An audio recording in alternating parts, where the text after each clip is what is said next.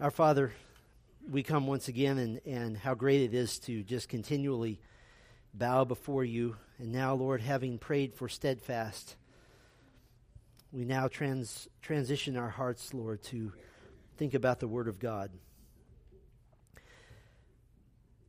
Lord, I pray that the words that are said this morning would be your words, that the truths that the Spirit of God would desire to implant deeply into our hearts and souls would find good soil, receptive soil, hearts that want to learn and to grow.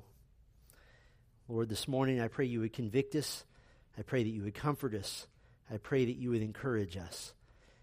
I pray that the words that are heard this morning might sink so deeply into our souls that it changes us, not just in this moment, but that we walk out of here forever different and forever more like Christ. And it is in his name we pray. Amen. One Christian organization did research on 150 countries in which Christians are persecuted for their faith. They did a snapshot analysis of a one-year period, and that period just ended just a little less than 12 months ago. I want to give you some of their numbers, and in all likelihood, these are very low estimates because accurate information is very difficult to obtain in a lot of cases. This is their best guess. And I do want to say this before I give you some of these numbers. It's important to understand that while we definitely make a theological distinction between biblical salvation, which truly saves, and deceptive pseudo-Christian religions such as Roman Catholicism, which cannot save, the world doesn't make that distinction. And so in this rare instance, I'm going to use the term Christian to speak from the viewpoint of the persecutors. They view a Christian as anybody mildly associated with Christianity at some level. But this organization took these 150 countries, they reduced it down to the top 50 in which persecution is taking place, and they focused their efforts there. In these top 50 countries, they estimated 245 million Christians are currently undergoing what they define as high levels of persecution. They created 4 different levels, and 245 million are in the highest level. According to their statistics, this represents a 14% increase from just a year ago. 4,136 Christians during that time period were killed for faith-related reasons. This is almost certainly a very low estimate. Estimates from another source have it as high as 90,000 a year. Others go well over 100,000. 2,625 Christians were arrested and imprisoned without a trial and with no hope. 1,266 church buildings were attacked, many times while people were in them. And in 7 of the top 10 worst countries, the primary cause of Christian persecution is Islam, Islamic oppression. And this comes as no surprise to us, but for the 18th year straight, North Korea ranks as the most dangerous place on earth to be a Christian. Now, for us, the obvious course of action is to do what we can to support and to help those believers in other countries who are suffering for the sake of Christ. And I would like to take an entire message to talk about that. But there's something a little more pressing for us, and that is the fact that we also have to deal with persecution. It's more subtle, but it's gaining ground quickly in our own nation, in our own culture. I would love to take a whole message dedicated to suffering believers elsewhere, and at some point I may do that. But in the meantime, you still have to live here. You still have to walk through your life. And so the issue of persecution isn't just a distant, far-off idea that we don't have to deal with. I'll put it this way, it is a salvation issue. Persecution has to do with your status before God. 2 Timothy says, "Indeed, all who desire to live a godly life in Christ Jesus will be persecuted." All of us. Now, as we've been walking through John 15 and then shortly in John 16 to look at the idea of costly Christianity, that salvation is free in Christ, but it costs us to follow Christ. What we're going to see in our text today, John 15, 18 through 25, is that persecution is yet another marker of the true, genuine Christian, true, real faith. Now, this is where the easy believism camp, the free grace theology that we've referenced on occasion here, this is where they have difficulties. Because free grace theology says that you may make an initial profession of faith when you're 7 years old, for example, and yet completely deny Christ later and still be saved. You know what this does, though? It calls into question what Jesus himself taught in Matthew 5:10, "Blessed are those who are persecuted for righteousness' sake, for theirs is the kingdom of heaven." Theirs is the kingdom of heaven. In fact, the presence of persecution, according to Peter in 1 Peter 1, gives us assurance of salvation in what Peter calls the tested genuineness of your faith. And so there are some actual positive benefits to persecution. And in fact, our text this morning, I want to present you some of these positive benefits. I'm going to walk through the text and examine those benefits as we go. But I want to do something a little bit different this morning. I want to give you some detailed examples of the persecution facing us at this moment in our own context, not to get you upset, not to get you to vote in November or anything like that, but really more as a test. And here's the test. Am I among those who desire to live a godly life in Christ, and therefore I will endure persecution? Will I pay the cost of hateful persecution? And so we'll walk through the text, we'll walk through these examples, and we'll sort of do them side by side. If you're a note taker, you can almost draw a line down the middle of the page and take notes on the two separate ideas. Well, to get to our text, Jesus is continuing to teach his disciples shortly before his arrest, and now he comes to a very sobering reality. This is a reality check with them about what it means to follow Christ, to be identified with him. John 15, beginning in verse 18, Jesus continues, "If the world hates you, know that it has hated me before it hated you. If you were of the world would love you as its own, but you are not of the world. But I chose you out of the world, therefore the world hates you. Remember the word that I said to you, a servant is not greater than his master. If they persecuted me, they will also persecute you. If they kept my word, they will also keep yours.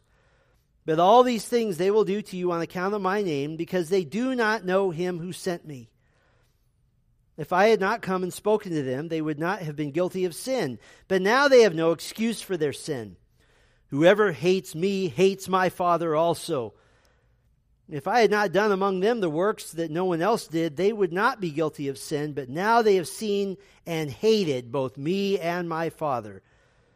But the word that is written in their law must be fulfilled.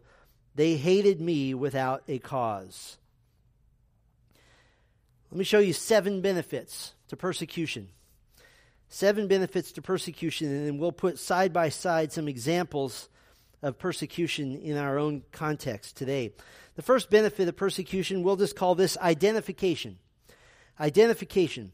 Verse 18, "If the world hates you, know that it has hated me before it hated you." Now, we need to define a couple of terms here so we're all on the same page. The term world is used in the Bible multiple ways. When Jesus said, "For God so loved the world," in John 3:16, we've made the case on other days that he is speaking specifically of the elect saints who will come to faith in Jesus Christ. That's the world spoken of in John 3:16.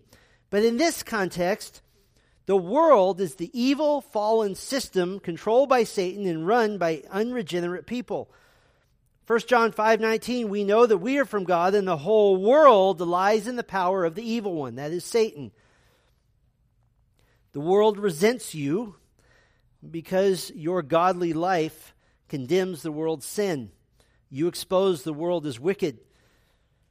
When Cain murdered Abel, it was because Cain couldn't stand the fact that Abel lived a life that was pleasing to God. 1 John 3:12 said, "We should not be like Cain, who was of the evil one and murdered his brother." And why did he murder him? Because his own deeds were evil and his brother's righteous.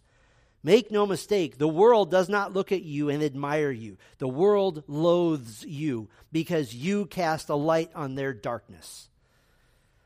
We should define another term, hate. This is another word used multiple ways in the Bible. Sometimes it simply means to not prefer something. When Jesus said that the truly saved will hate father, mother, brother, and sister, he wasn't talking about emotional loathing. He simply was saying that the true believer will prefer Christ over even family. But here, in this particular context, hatred does speak of scorning and detesting something. The world has detested Christ, and the world detests you. Now, while we often hear the call to identify with Christ, in this particular instance, and this is very moving, this is very touching to us, Christ is identifying with you. When he says, if the world hates you, this isn't giving the possibility that it might not happen. This is a definite condition. He's saying, when the world hates you, and he gives comfort. He basically says, just know that I went ahead of you. The world hated me before it hated you. He's identifying with us. He's saying, I've been there. I know what this is like. I know what you're going through. There's nothing that you will endure which Christ has not endured already. And we take comfort in that. He's identifying with us for our comfort, that we take heart because he's already persevered. He's already won the battle, and so shall we. Now, what's one area in which the Christian in our culture endures persecution? I think we have to start here. How about the arena of the Bible? We'll just start with the Bible. The Bible is the sole source of spiritual authority. No other spiritual source has any ground, any authority whatsoever. When somebody says, well, I believe this, the first question you ask is, based on what? And if it's any answer other than Scripture, then they have nothing to stand on. The Bible says what the world should be doing and shouldn't be doing. And the world hates this because the Bible contradicts the world. And when the Bible contradicts the world, then persecution rises. And the world hates the Bible, and therefore it hates those who elevate Scripture above human institutions. In 2003, David Limbaugh wrote a well-researched and an insightful book called Persecution: How Liberals Are Waging War Against Christianity. And he documented a growing pattern. This is 16 years ago now. You can imagine how bad it is now. He documented the growing pattern of discrimination against Christians and Christian influences, particularly against the influence of the Bible. Now, it's rare that you can quote a politician with an accurate spiritual statement, but our own vice president said in a commencement speech just this year, quote, some of the loudest voices for tolerance today have little tolerance for traditional Christian beliefs. So as you go about your daily life, just be ready. Because you are going to be asked not just to tolerate things that violate your faith, you're going to be asked to bow down to the idols of popular culture. Very true. The Bible gives divine propositional truth, which flies in the face of the secular humanism which dominates our culture today. For example, the Bible teaches that humanity has a sin nature and will be accountable to God for sin. Secular humanism and the associated political leanings teaches that sin is not the source of evil. Capitalism, male leadership, poverty, religion, nationalism, guns, these are the source of evil. But we ignore sin. The Bible teaches that the world and nature is created for mankind, for us, for our sake. Secular humanists teach that mankind is just another part of nature that comes and goes. The Bible teaches that mankind is made in the image of God. Liberal secular humanists teach that mankind is purely material, an organism of random life here by total chance. The Bible teaches that the only solution to our sin problem is to repent, to place our faith in the Lord Jesus Christ, who is God the Son, and who will return someday to rule the earth in righteousness, while the secular humanist liberals believe themselves inherently good and with no need of a Savior, and in fact with some inherent right to rule the world themselves. Listen, even within cultural Christian circles now, holding up the Bible as the true authority in the church can get you in hot water and accused of being divisive and obtuse and unloving. That as long as we all love Jesus, that's all that matters. What did Jesus say people who love him do? They obey his word. That's what love is. John 14:15. First benefit of persecution, identification. Let me give you a second benefit of persecution. We'll call this one validation. Validation. Verse 19, if you were of the world would love you as its own, but you are not of the world. But I chose you out of the world, but because you were not of the world, rather, but I chose you out of the world, therefore the world hates you. There's nothing complex about this. There's no deep hidden meaning here. If the world system loves you, is comfortable with you, if you fit into anything that the world loves, then you should be really, really concerned about your salvation status. You should be concerned about whether you know Christ or not. But on the other hand, when you find yourself feeling surrounded by the unrighteous, when you look around at the world and sometimes sense that you don't belong, when you're grieved for the lost souls all around you, when you're put down by your own society for desiring to follow Christ, you are, as Peter said in 1 Peter 2:11, a sojourner and an exile, or more famously in older translations, you are an alien and a stranger in a foreign land. If that's you, then that's validation that you are among those of whom Jesus says, I chose you out of the world, that you don't belong here. There's another way the Christian endures persecution in our culture. That's the arena of family. The arena of family. You endure attacks on the family. You endure attacks from your family. You endure attacks on the family. The Bible teaches divine order. Divine order is made up of distinctions, and one of those distinctions is male and female. Just to put this in a whole different realm, if we try to erase all distinctions that God makes, then this is the logical statement. That a star is the same as a comet, is the same as a moon, is the same as a hamburger. And we should just interchange them all. God made distinctions among humanity, male and female. But liberals want to obliterate the male-female distinction because it points clearly to a creator God who made people with those distinctions. The Bible teaches that the definition of a family, the basic unit of society, is a married man who is a father, married to a mother, and they have children and grandchildren. And that's it. The secular humanist, he would mock this structure. They call it oppressive. They call it patriarchal. They even call it abusive. And now there's a constant head turning. Do I look to the world to tell me what my family's to be about, or do I look to the Bible to tell me what my family's to be about? Which one? And in the arena of family, Christians are attacked even from within their own families. If you believe in salvation by grace alone, through faith alone, in Christ alone, which is demonstrated by faithfulness and obedience to the Lord, then you may have problems with your family at times from those who want a kinder, gentler gospel that doesn't require them to actually follow Christ. And to make up for their guilt over not obeying the Lord, then they have to put you down. Many of you, I know, endure insults and arrogance from family members who say you're narrow, you're ignorant, or you're old-fashioned or closed-minded.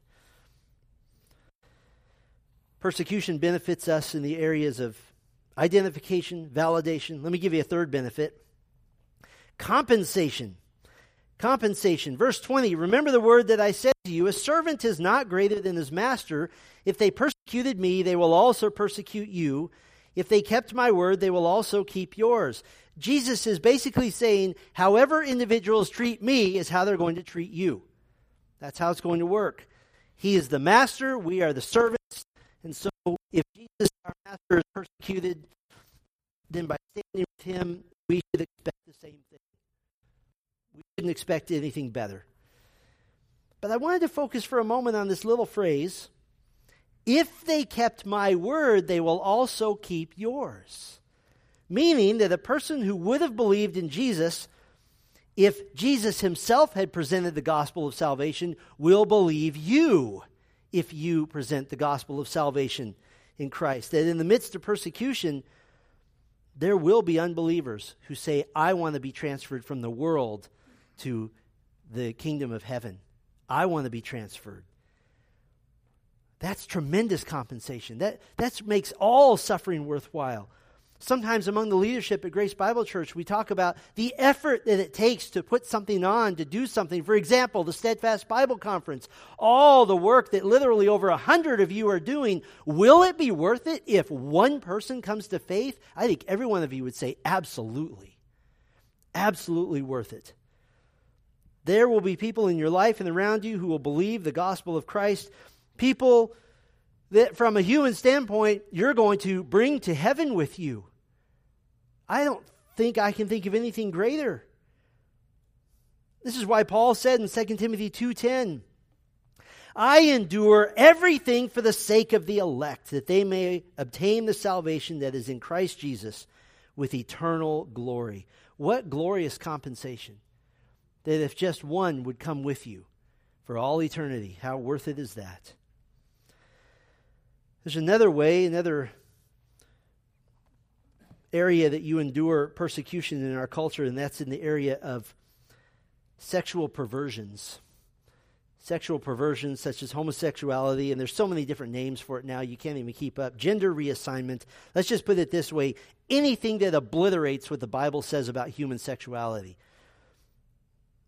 Human sexuality in the Bible is a function of marriage between a man and a woman. Period, paragraph. That's it.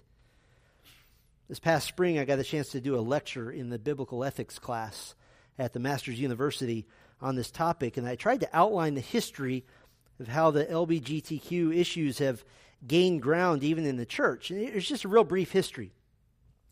Even just a few years ago, the issue in the evangelical church concerning LGBTQ issues was much more restricted. Mainline liberal denominations began recognizing homosexuality as something they thought was okay, but they had long since denied the biblical gospel, so nobody was really surprised at that. That was a natural outcome of denying the gospel of Christ, denying the authority of Scripture, and so forth. Homosexuals in general were fairly anti-gospel, and so they could be easily categorized as spiritually lost and in need of salvation. That was a no-brainer. And just to be honest, during this time, the church, to its shame, often saw homosexuality along with things like divorce and adultery as essentially an unforgivable sin, and so they denied the power of the gospel, and they promoted what we might call a selective soteriology, and did not reach out to those struggling with the sin of homosexuality, but shunned them instead. But now it's different. Now the insidious nature of the movement has found its way into the church, and even into Reformed circles. Generally, this is put forward by a very heartfelt, emotional story of the genuine struggle of professing believers in Christ who struggle with what they call same-sex attraction. And that's just one form of sexual immorality. And so now the broadly popular thinking is to redefine scriptural definitions. And here's why. So-and-so is clearly a Christian, and he's clearly gay, so we need to re-examine the Bible. But that's not critical thinking. That's emotionalism. That's using experience to define my theology instead of my theology to define my experience. And the enemies of the gospel now attempt to characterize you as hating the one who practices homosexuality, instead of simply believing what the Bible says about homosexuality, that the unrepentant person who continues in homosexual behavior will have no part in the kingdom of heaven. 1 Corinthians 6, that's not us making that up. That's the Word of God. And of course now, that makes you what? Homophobic, right? We're not homophobic. We're hellophobic. We are afraid for all who reject Christ and for the eternal judgment that they will endure. Persecution benefits us in the areas of identification, validation, compensation. Let me give you a fourth benefit. We'll call this one representation.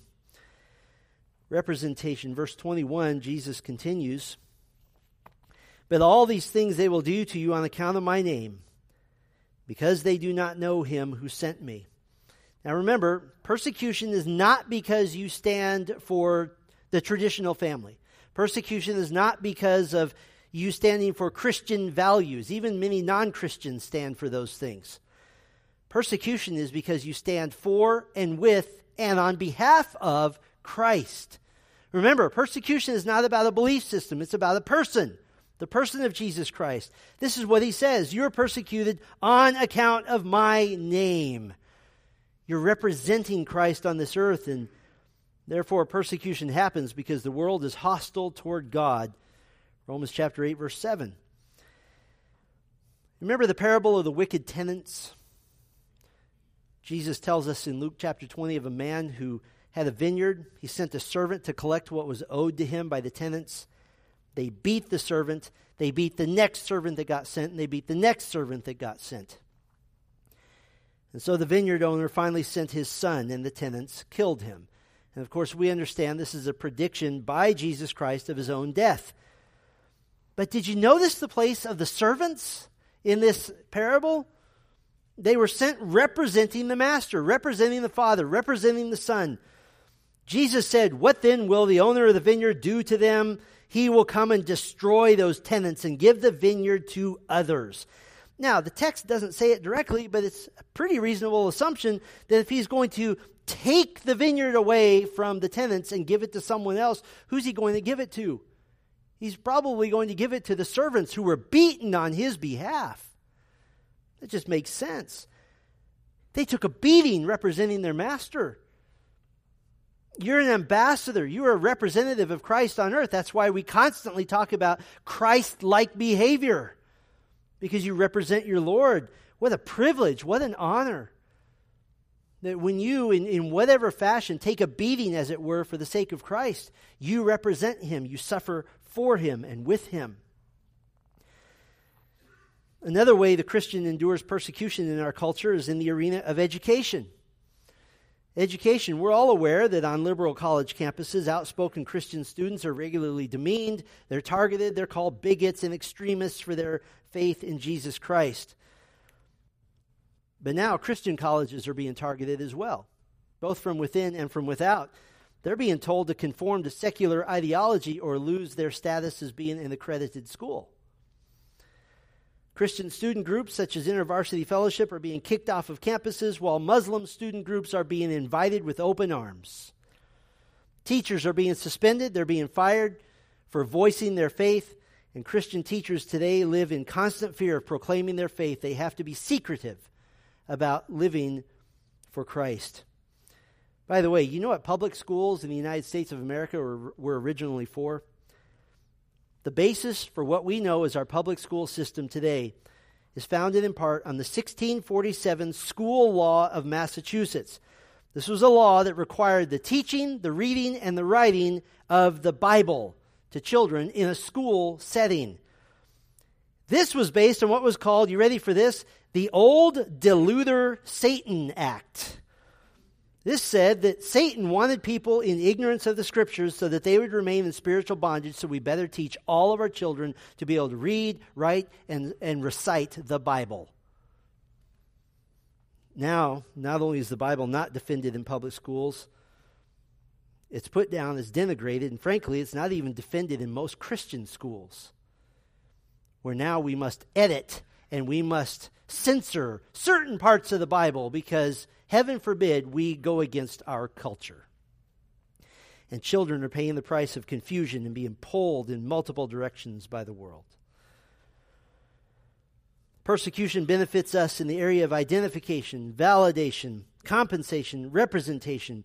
Let me give you another benefit. We'll call this one appreciation.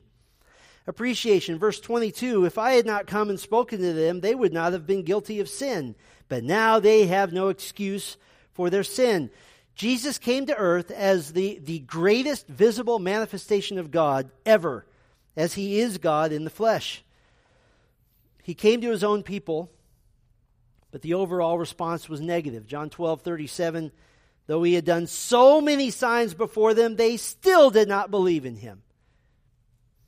Now, Jesus isn't saying here that if he hadn't come, people wouldn't be responsible for their sin. But they could technically say that God had not done all that he could to reveal himself. He hadn't come in the flesh.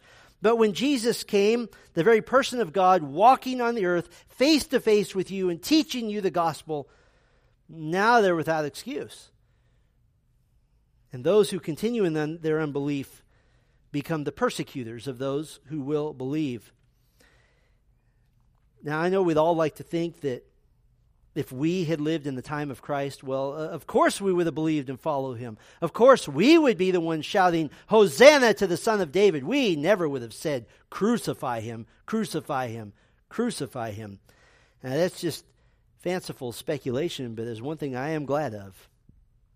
I am glad that when I was told that Jesus Christ came to earth, God coming as a man, yet fully God, that by the Spirit of God, by God's mercy, by God's grace, He allowed me to believe.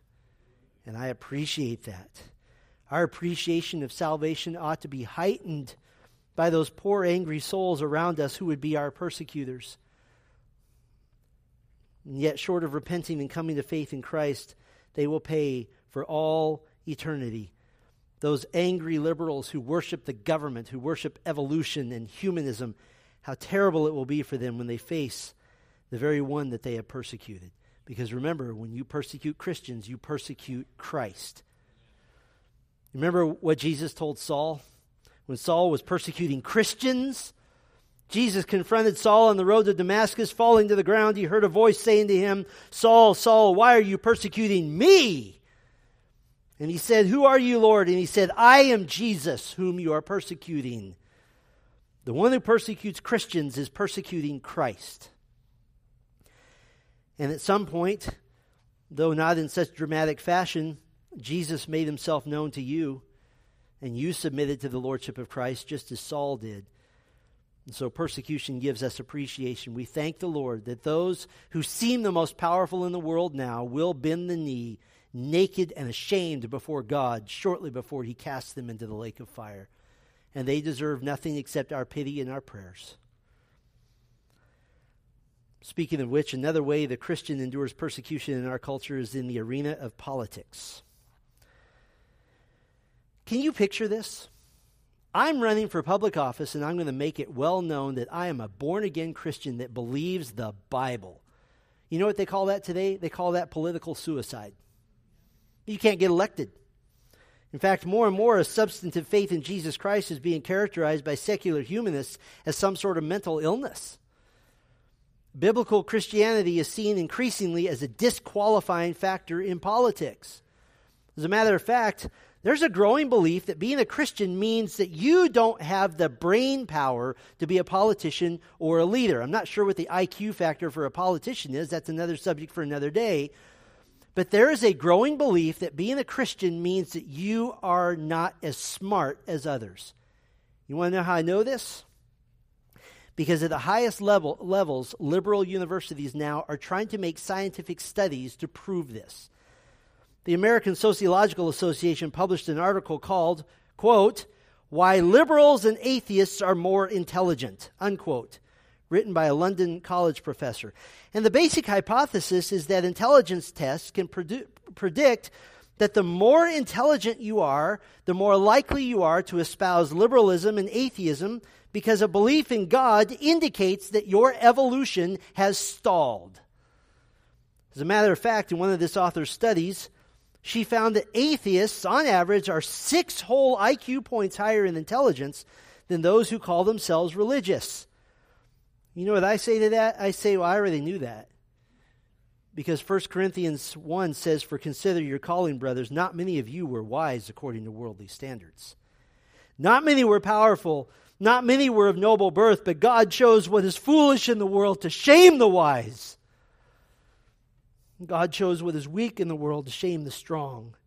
God chose what is low and despised in the world, even the things that are not, to bring to nothing things that are, so that no human being might boast in the presence of God." We've often joked that the average local church of Jesus Christ is basically a collection of all the weirdos that society didn't want. And God saves us. And so now to run for political office and to openly proclaim faith in Christ, that's political suicide because of the venom and the hatred that the world has toward you. Persecution benefits us in the areas of identification, validation, compensation, representation, appreciation. Here's another benefit. We'll call this one dedication. Dedication, verse 23, "Whoever hates me hates my Father also." I don't think Jesus could be saying this more plainly. What you think of Jesus is what you think of God. It's that simple. If you say that Jesus was just a good man, you are denigrating the very deity of God. If you say Jesus was a radical extremist, then you're insulting the very God who made you. If you say that Jesus should have no say in your lifestyle, then you're telling God, "Get out of my business." But to state this in the positive, whoever loves Christ loves the Father also. Our love for God is dedicatedly Trinitarian. If you're dedicated to Christ, then by default you are categorized as the one who loves God. In fact, let's go back to the parable of the wicked tenant. Again in Luke 20, if we could use our sanctified imagination for a moment, what if the tenants had not been wicked? And when the son of the master came to visit, instead of killing him, they had a banquet in his honor, and they thanked him for his kindness and for visiting them. What would the vineyard owner, the father of the son, what would he have concluded? That the tenants love him. Because to love the son is to love the Father. And by enduring persecution for the sake of Christ, you are enduring persecution for the sake of the Father. That is the benefit of dedication. You are assured of your dedication to the Lord. So another way the Christian endures persecution in our culture is in the arena of Islam. Islam is the fastest growing religion on earth. Every one of you got nervous when I just said the word, didn't you? Because we have it jammed down our throat that is a politically protected religion. What's the theology of Islam? Basically, the theology of Islam says that humanity is born spiritually neutral, that a person is able to obey Allah's requirements perfectly, and so humanity's need is not a savior, but humanity needs instruction. So Islam has no savior, just prophets, just teachers. Substitutionary atonement is unnecessary. They do believe in Jesus, but he was a sinless human, in their view, who was miraculously taken to heaven before being crucified, and that his likeness, his face, was miraculously transferred to some other guy who died in his place. So actually, Jesus had somebody die for him. But now, if you disagree with the theology of Islam, you're labeled Islamophobic. And according to our culture, that is a big no-no. We're not Islamophobic. Islam, like any false religion, will land you straight in hell. And so Muslims need salvation through Jesus Christ. And what I love is by God's grace, heaven will be populated by many, many, many former Muslims who rejected their false faith and were saved by their faith in Jesus Christ. Because Allah is not the Muslim name for God. Allah doesn't exist, except perhaps for the demonic forces who would impersonate a false god. And now Islam has become the new politically protected religion, while Christians are treated as nutcase third-class citizens still. Persecution benefits us in the areas of identification, validation, compensation, representation, appreciation, dedication. I saved my favorite for last because the text saved my favorite for last. Confirmation. Confirmation. Don't you want to know you're going to heaven? I want to know that. Verse 24, if I had not done among them the works that no one else did, they would not be guilty of sin. But now they have seen and hated both me and my Father. But the word that is written in their law must be fulfilled. They hated me without a cause. Why does the world hate Christ? The world hates Christ because he exposes their sin. He confronts the world with the reality that he alone is the way to right standing with God. And here, Jesus applies to himself a prophecy from Psalm 35, verse 19, and from Psalm 69, verse 4. Both of those are psalms of Jesus' ancestor, King David. David cried out to God that his enemies were hating him without cause. And what Jesus is saying here, he's saying that this is most perfectly fulfilled in himself, that if David, a mere man who is a sinner, could be hated by his enemies without cause, how much more the sinless Son of God who irritates humanity with his perfection and his claims. There is no reason to not love Christ. There is nothing about Christ to cause disdain for him. He's the sinless Son of God, the one who will judge the living and the dead at the end. And the fact that you're willing to undergo persecution for his sake is confirmation of something. It's very simple, that you're on the right side. That you've sided with the one who is sinless and who is perfect and who is holy and who will return. The unholy hates being around the holy. don't think that people in hell will be sitting around wishing they could be with God. They will be with God. They will just be with the face of the wrath of God for all eternity. But the unbeliever abhors the idea of the presence of God. But you who have been credited as righteous in Christ, you've been united to God through Him, and it's your greatest wish to be in your presence. What precious confirmation that you're on the side of heaven, that you're on the side of the sinless Son of God. There's another way the Christian endures persecution in our culture, perhaps the most insidious way today, and that is in the arena of pseudo-Christian apostasy. Pseudo-Christian apostasy. Those wildly popular movements which happen using all the right words, much of the right theology, but they're so subtle in their deception that many fall prey to their allure, usually by the millions. And then those of you who speak out to family and to friends with your concern, you're characterized as mean-spirited, divisive, or even evil. And right now, one of the most dangerous and cultist movements happening is the New Apostolic Reformation. And of course, the Bethel Church of Reading is the poster child for that movement. Bethel Church of Reading was featured by Fox News this week as the greatest new thing in Christianity. But this is massively deceptive. Senior pastor Bill Johnson wrote in this article, the main thing, I'm quoting him, the main thing is simple devotion for Jesus Christ, which is essentially what we want Bethel to be known for. That sounds so good. Doesn't that sound alluring? Well, yes, of course we agree with that, Bill. Problem. In Johnson's book, When Heaven Invades Earth, A Practical Guide to a Life of Miracles, Johnson says that Jesus, quote, laid aside his divinity as he sought to fulfill the assignment given to him by the Father. He just said that when Jesus came to earth, he was no longer God. And since Jesus was merely a man and not God while on earth, according to Johnson, that means all the miracles that Jesus did, he did solely as a man. Now, why would they promulgate that theology? So they can tell you that you can be just like Jesus and you can have all the miracles that he had. By the way, how many miracles did Jesus ever do for himself? 0. This is nothing more than a twisted Christology to soothe a man-centered, selfish desire. By the way, Bill Johnson teaches that Jesus needed to be born again, implying that not only was he only a man, but he needed redemption as well. That doesn't even cover the massive heresies concerning God the Father, who's presented primarily by Johnson as an impersonal power, all the heresies concerning God the Holy Spirit, who Bill Johnson claims that he can release into a ministry situation. And in fact, he describes the Holy Spirit as, quote, a substance to release, much as you would giving somebody a drug. Bethel is tampering with and undermining the very foundations of the person of God and His Son and His Spirit, and he's presenting a God that does not exist.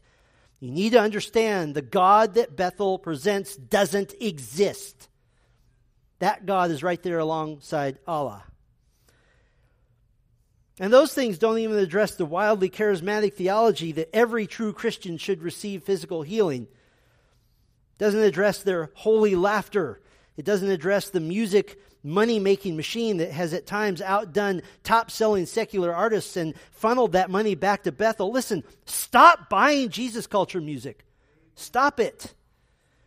It doesn't even address the practice of necromancy, of trying to, as Bill Johnson says, quote, recover realms of anointing, realms of insight, realms of God that have been untended for decades simply by choosing to reclaim them. What does he mean? Reclaiming the anointing of dead preachers from the past. That's necromancy, forbidden by Scripture. And all of that doesn't address the arrogant, I've got something you haven't got stance. One supporter of Bill Johnson writes, quote, Bill Johnson's teachings are for those who have a deeper relationship with the Lord. Those who fellowship with God from the outer court won't understand it, meaning us. We're the poor slobs who don't get it. Interestingly, Bethel often uses their own personal Bible translation. It's called the Passion Translation, created by one sole translator, Brian Simmons. And there's so much new material that the Passion Translation is 50% longer than the original. For example, Psalm 18:1 in our good old English Standard Version says, I love you, O Lord, my strength. Pretty simple. The Passion Translation says, Lord, I passionately love you. I want to embrace you, for now you've become my power. That's twisted. That's wrong. In fact, some of the most prominent real Bible translators in the world have evaluated the Passion Translation as, quote, not just a new translation, it is a new text. And its authority derives solely from its creator. Like Joseph Smith and the Book of Mormon, Brian Simmons has created a new scripture with the potential to rule as the standard over a new sect. Just a few months ago in England, a representative of Bethel Church spoke in a local church to a crowd of about 400 members, and in England that means it's a mega church, it's a big church. A man stood up to warn the church of this dangerous movement. Not only was he booed, but he was physically thrown out of the building. Part of the conflict was over the huge emphasis on prophecy to the denigration of the Bible. Johnson said on one occasion that Christians make too much of the Bible. He said, quote, it's not the Father, Son, and Holy Bible.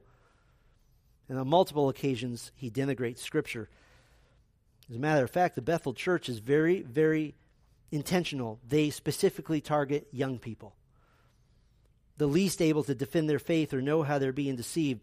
They do it with the Jesus culture music, which is geared to create an emotionally manipulative atmosphere for teens and young adults, and to be emotionally way more exciting than boring things like hearing the Word of God preached and taught and applied. One of Jesus culture and Bethel's mega hit songs, Reckless Love. This song portrays God as spontaneously deciding to save humanity at the cross without knowing the outcome.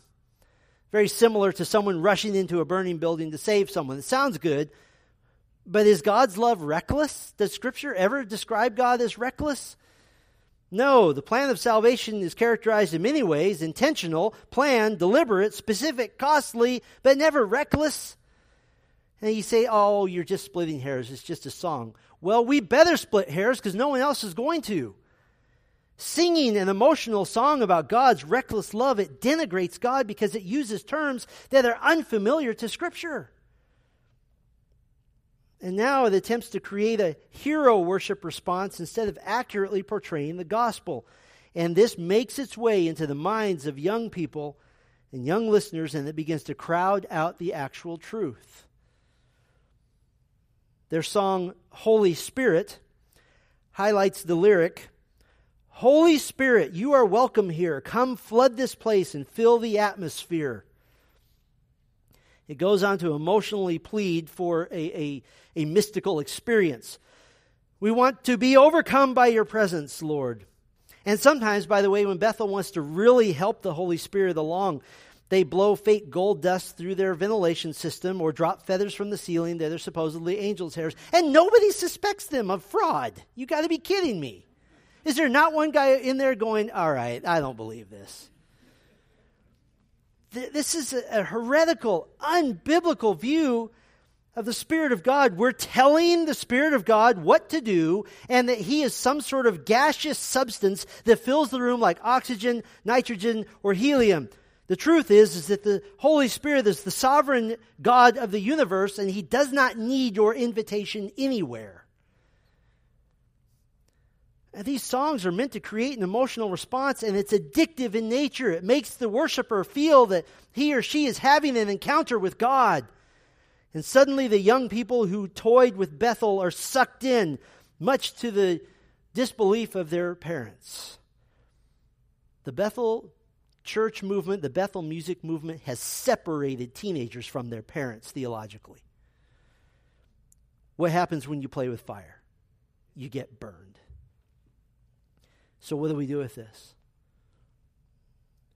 2 John 9, everyone who goes on ahead and does not abide in the teaching of Christ does not have God. Whoever abides in the teaching has both the Father and the Son. If anyone comes to you and does not bring this teaching, do not receive him into your house or give him any greeting, for whoever greets him takes part in his wicked works. Well, I think we can sort of come alongside, not according to John, because you're helping them. You download one song from Bethel, that $1.29 goes straight to a cult. and for doing nothing more than standing for a biblical view of the Trinity, a biblical view of salvation, you are called divisive and unloving. I think to try to pull people from the grip of Satan is the most loving thing we can do. Paul said in 1 Corinthians 11, I hear that there are divisions among you, and I believe it in part, for there must be factions among you in order that those who are genuine among you may be recognized. We stand for the true and living God as revealed in Scripture and Scripture alone, regardless of the cost, regardless of the loss. So someone might say, well, there really isn't persecution in America.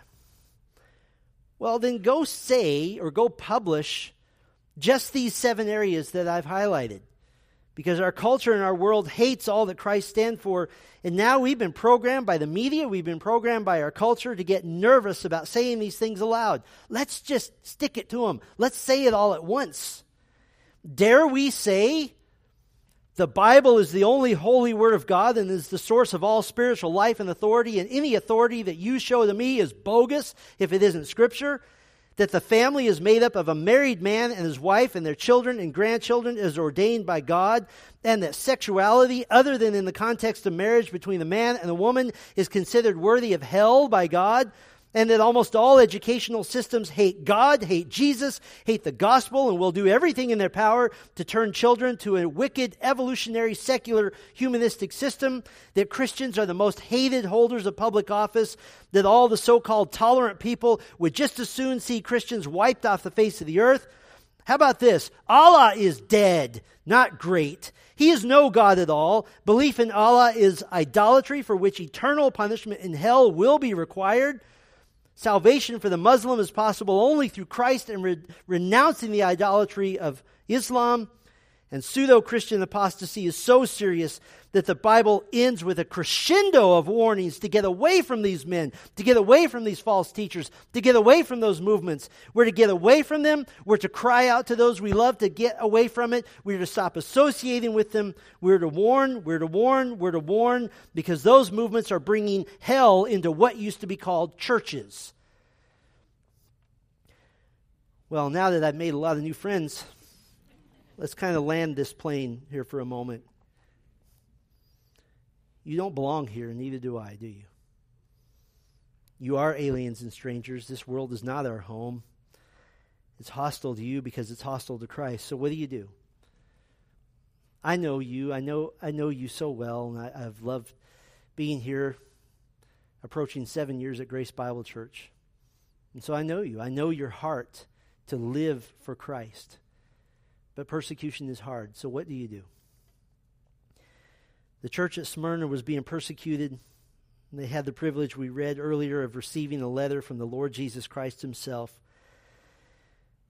He encourages them in Revelation 2 verse 10, do not fear what you are about to suffer. Behold, the devil is about to throw some of you into prison that you may be tested, and for 10 days you will have tribulation. Be faithful unto death, and I will give you the crown of life. There's 3 little lessons that we could glean from the Lord's encouragement on how to endure persecution. Lesson number 1, be brave. Be brave. He said, do not fear what you're about to suffer. This is simply the element of deciding to trust Christ and trust the Lord without fear of consequences. Why does the professing Christian falter? Because we look to the left, we look to the right, and we fear what others think. Be brave. Lesson number 2, watch the calendar. Watch the calendar. Jesus said that there would be tribulation for 10 days, whether that's speaking of a literal 10 days or speaking metaphorically of a really long time. In either case, there is a final day of suffering. Jesus said it's temporary. So watch the calendar. If you knew which day it was, you could look ahead and you could write in last day of persecution. And lesson number 3, look to the victory. Look to the victory. Jesus said, be faithful unto death, and I will give you the crown of life. The closer you are to death, the closer you are to victory. That's how you endure. Be brave. Watch the calendar. Look to the victory. And if you've made a profession of faith in Christ, but you have no intention or desire to stand for what Christ stands for, then you should have no confidence in your faith at all. But if you're determined to stand for and with Christ. Jesus encourages the true believers in Christ in Matthew 5:11. Blessed are you when others revile you and persecute you and utter all kinds of evil against you falsely on my account. Rejoice and be glad, for your reward is great in heaven. Amen. Let's pray. Our Father, as much as we try to predict, we tend to look at our own news sources and think that it seems that persecution is getting worse. In our particular context, it has not been overt. It's been very subtle. But as we begin to look at all the ways that it's subtle, we see that the foundation of security from a worldly standpoint is quickly crumbling, that there's no place left to stand except with you. And so, Lord God, we pray this morning for courage. We pray that you would help us to be brave. We pray that you would help us to watch the calendar. We pray that you would help us to look to the victory. I know that in every one of those arenas in which persecution is happening, Lord, there are many, many more, but I chose those in particular because I know an example of each one of those in our church today. And so I pray for their encouragement as they stand for you. I pray for their encouragement to live a life that is pleasing to God and to God alone, thinking about what no one else thinks. Lord, should you choose to tarry and should persecution in our particular context get worse, we trust you to use that as a purifying influence, that you would empty the churches of the fake and you would fill the churches with new converts, and that you would use it as a purifier in our culture. Lord, we do not belong here, but in the meantime, you have given us a mission to go and to proclaim the gospel to all, to teach them to obey what you have commanded. And I would pray, Lord, for a man or a woman, a boy or a girl who is here today, who does not know Jesus Christ and who is on the wrong side of the sinless Son of God, that the Son of God is still his judge. Might they come to faith this very day, this very moment, so that the Son of God might be his Savior and might bring him from the world into the kingdom of heaven. We pray to be faithful, Lord. Help us to endure to the end, so that Christ might be honored and glorified. And we pray in Christ's name. Amen.